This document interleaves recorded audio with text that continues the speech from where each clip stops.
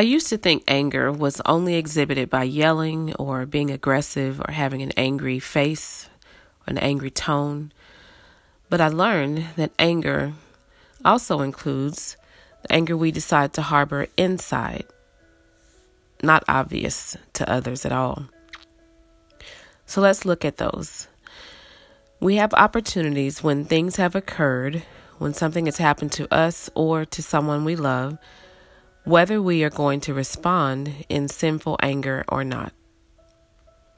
There is anger that is justified. We know that Jesus even showed anger, righteous indignation.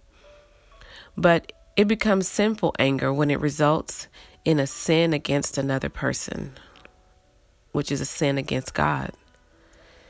It would be using hurtful speech, yelling, belittling, manipulating, also harboring resentment, withdrawing, holding grudges, and choosing to walk in unforgiveness. All of these fall under the umbrella of sinful anger. So we want to consider this as we're looking at the 40 smart ways to die, ways that we can attain life through death, modeling after the sacrifice that our Savior made in dying so that we could receive life in return. What are some ways you can think of that as you choose to die to this sinful anger, that you could experience life in return, or so that others around you could experience life as you choose to die to sinful anger? One is that you can choose, instead of an angry outburst, to restrain yourself and to pray. Allow God to empower you to speak life, to help you choose forgiveness and show understanding, humility, in order that that person may receive life.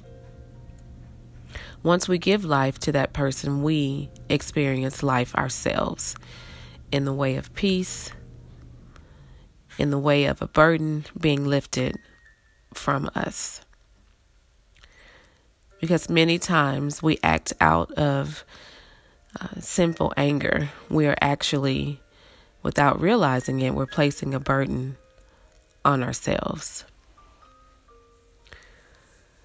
So as we consider this, we realize that this is not something we can do in our own strength, but it will require a lot of trust, a lot of releasing control, and allowing God to change our hearts, to change our minds and our attitudes, to help us to choose life and not death. So won't you join me in this, in one of the 40 ways, one of the 40 smart ways to die?